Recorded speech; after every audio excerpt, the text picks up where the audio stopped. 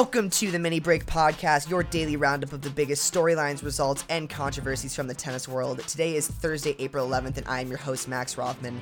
And I'm glad to be back here. It's been a minute since I've been on a pod. I know I was on with Gruskin, but whenever I'm on with him, it doesn't even really feel like I'm on. The kid just talks too much. And so I had to bring on the only guy who's got more energy than Gruskin onto the pod today, and that is Matt the Crack Stachowiak. What's going on, baby? Oh, I appreciate it, man. I know. I'm excited to have you back on. We need your energy on here. Well, before we hop into the action, I do want to plug, the classic podcast. Make sure you guys are going and liking, subscribing, commenting.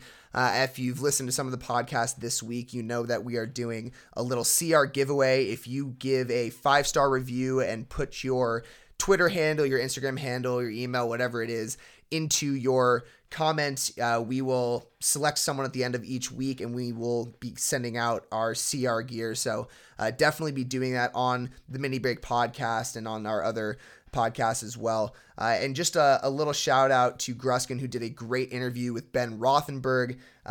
He's got him on the Mini Break for a Twitter Tuesday segment and also for a GSP, and the second part of that will be coming out next week. And to lead us into today's conversation, I know, this isn't a Tuesday, so technically I shouldn't be doing this, but Westhoff, if you can cue the Thursday Twitter sound effect, please.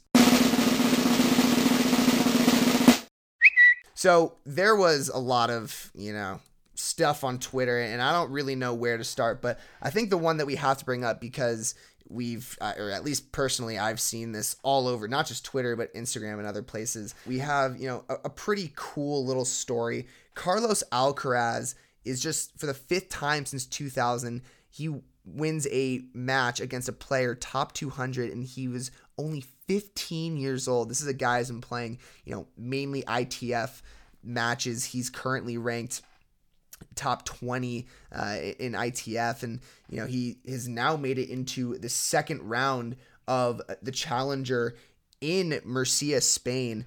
He beats I said I wasn't going to laugh, but he beats Pedro Martinez, who was the 5 seed and ranked 151 in the world.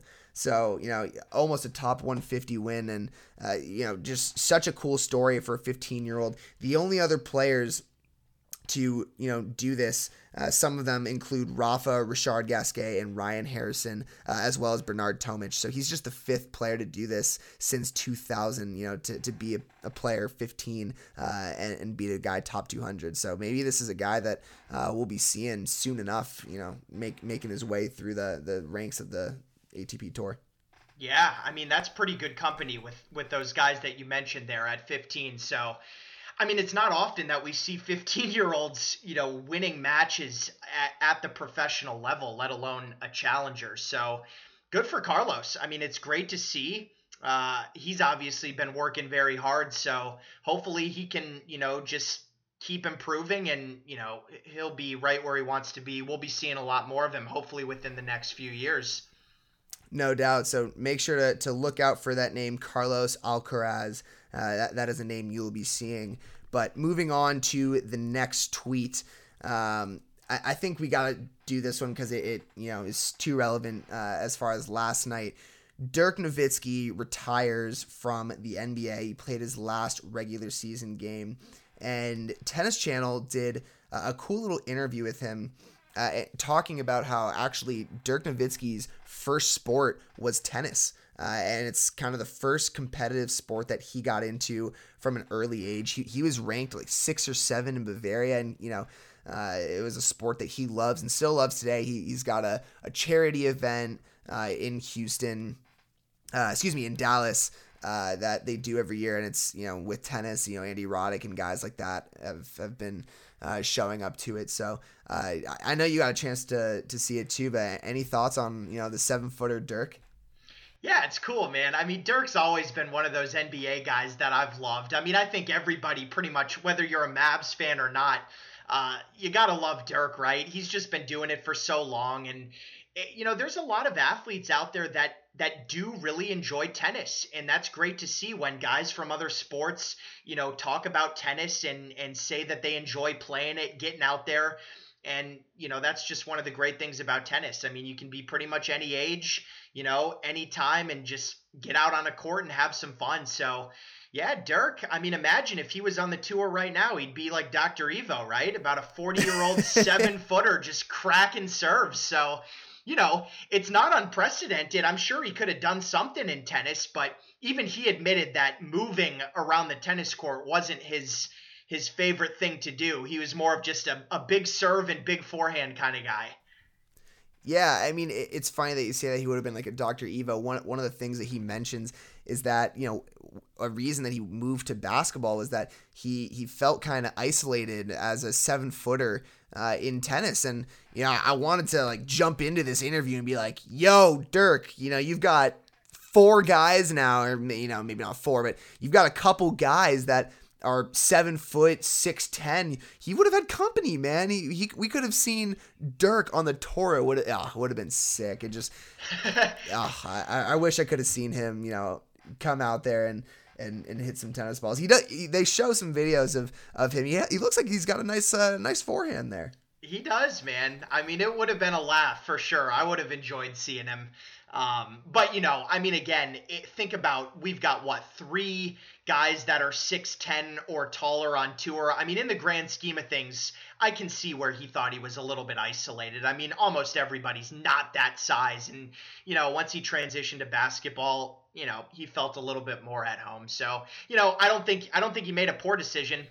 No, we're he talking even about says, a Hall of Famer. He even says it. Yeah, he says he made the right decision looking back. And so, kudos to him for a great season, a great career in the NBA. It's going to be sad not to see him. And, in all the games that I've watched pretty much growing up, 21 years is pretty spectacular.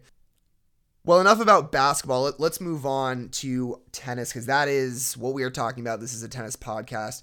For our next tweet, we're going to move to a Tennis Channel tweet talking about Naomi Osaka. And before we get into the actual tweet, she did just sign with Nike, which is awesome. She's had some interesting thing going on with her sponsors, and, making sure that she can get some of it on her clothing, off her clothing. And, she deserves it to do whatever she wants with what she's wearing, considering she has recently won 2 Grand Slams. But the tweet talks about Naomi Osaka's citizenship deadline is approaching, and will she continue to play for Japan, or will she represent the United States? And I'm going to let you start, because I've seen some other things on this, but I'm just curious your initial thoughts on this. Well, I mean, I feel like she's going to stick with Japan. I really do. I don't know why she would switch her nationality and start playing for the United States. I mean, I think the whole deal with that in the first place was, I think Japan was helping her a little bit with funding a few years ago or something like that, and the U.S. wasn't really involved with her funding at all, so she decided to play for Japan. I'm not 100% certain on that, but that's at least how I understood it. So, I mean, unless something has changed, which I don't think it has, I'm under the impression that she's just going to continue to play for Japan. I mean, what do you think? Yeah, I mean, so she says, like, I can't even believe people are questioning this. Of course I'm playing for Japan. Yeah. And, I think so too. I know there are some people in the Twitter comments that say, like, oh, you should be playing for the U.S. and, there's so many U.S. fans that love you. And I think that's, absolutely ridiculous. First of all, U.S. has plenty of players. This is a great, she's a great ambassador for Japan and a great role model for Japanese players to look up to, especially young girls there. So I think it's, crazy that it's even in the conversation. But of course, people, not just Tennis Channel, everyone has been, trying to spew this little story to get some juice out there into the tennis Twitter world. But yeah, I think it'd be ridiculous for her to represent the U.S.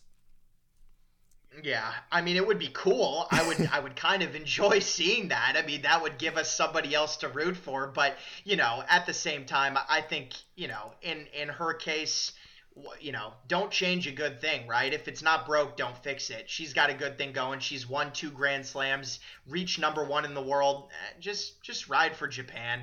I mean, it's working. I hear you. Well, let's move on to our last Twitter segment. And this is a tweet that originally went out by the ATP Tour, but I want to bring up John Millman's retweet to this. So the ATP Tour posted this picture. It's a spoof on Stranger Things. They called it the clay court things, and it's a picture. It's got Rafa, Fed, Rafa, Fed, Team, Zverev.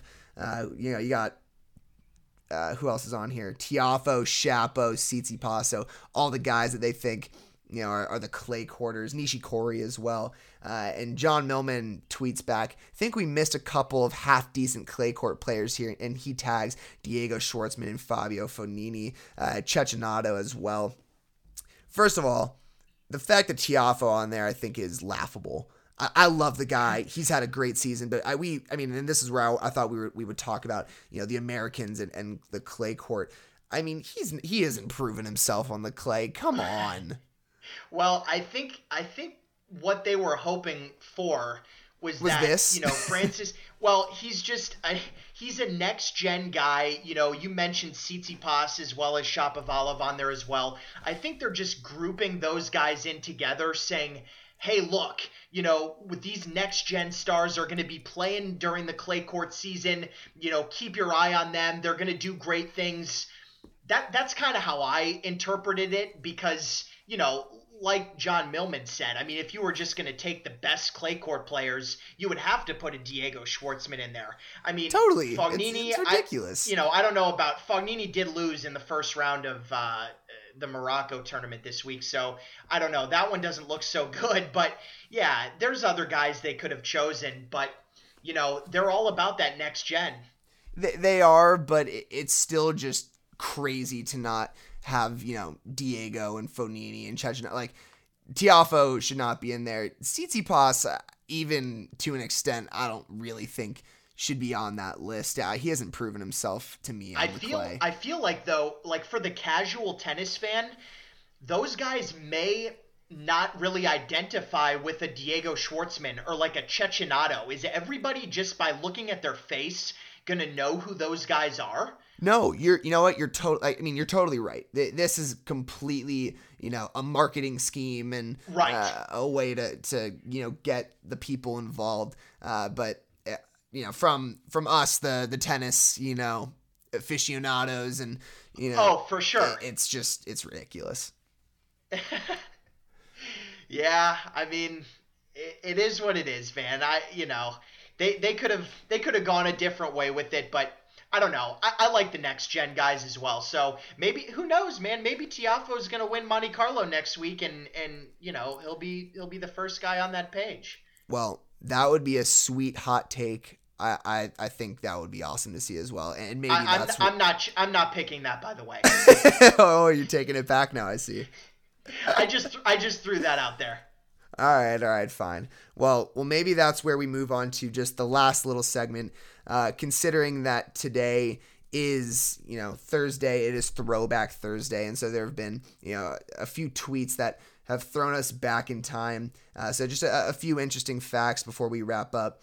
On this day in 2005, Delpo wins his first professional singles title in Chile, and 4 years later, he was a U.S. Open champion. So that's a cool little throwback. Also on this day in 1995, throwing us all the way back there, 8-time Grand Slam champ Andre Agassi hits world number 1 for the first time. Also a cool little throwback. And then the last one, 39 years ago today, Tracy Austin becomes the world number 1 at the age of 17. Just a crazy impressive feat. And so those are just a cool couple little throwbacks that, we're going to hope to keep bringing back to these Thursday pods. So kind of cool there. But before we wrap up, Matt, any last words, anything to say before we close this? I think that's all from me, man. I mean, it's definitely cool to hear about some of those throwbacks. I mean, I don't even remember Delpo winning his first tournament, back in 2005. That's crazy. But I will always remember the 2009 U.S. Open final where he came back to beat Roger Federer. That was one of my most enjoyable tennis matches that I've seen in my entire life, and I'll never forget that one. So I'm right there with you. I remember that match clearly, and as well, don't remember him winning that first tournament in 2005. I was 9 years old, so I can't say I was even watching much tennis at that point, although I was playing a lot of tennis at that point. That was probably my peak of tennis, to be honest. I think in the 10s in SoCal, I was like top 10 or top 15, and then it literally all went downhill from there. So, but anyways, enough about my junior days. Matt, the Crack Stachowiak, thank you so much for joining me today. And of course, we're gonna have to do this again because you're just a whole lot of fun. Oh, I appreciate it, man. Absolutely, I'm down to come on anytime. It's always a pleasure, Rothman. And with that, of course, I have to give a special shout out to our super producers, Maxwell Fliegner and Daniel Westoff, who as always have a job to do with the editing. So one last time from my amazing co-host, Matt the Crack Stachowiak, from the entire team at Cracked Racquets, I am your host, Max Rothman. And Matt, what do we say? That's a break. There it is, and we'll see you all tomorrow.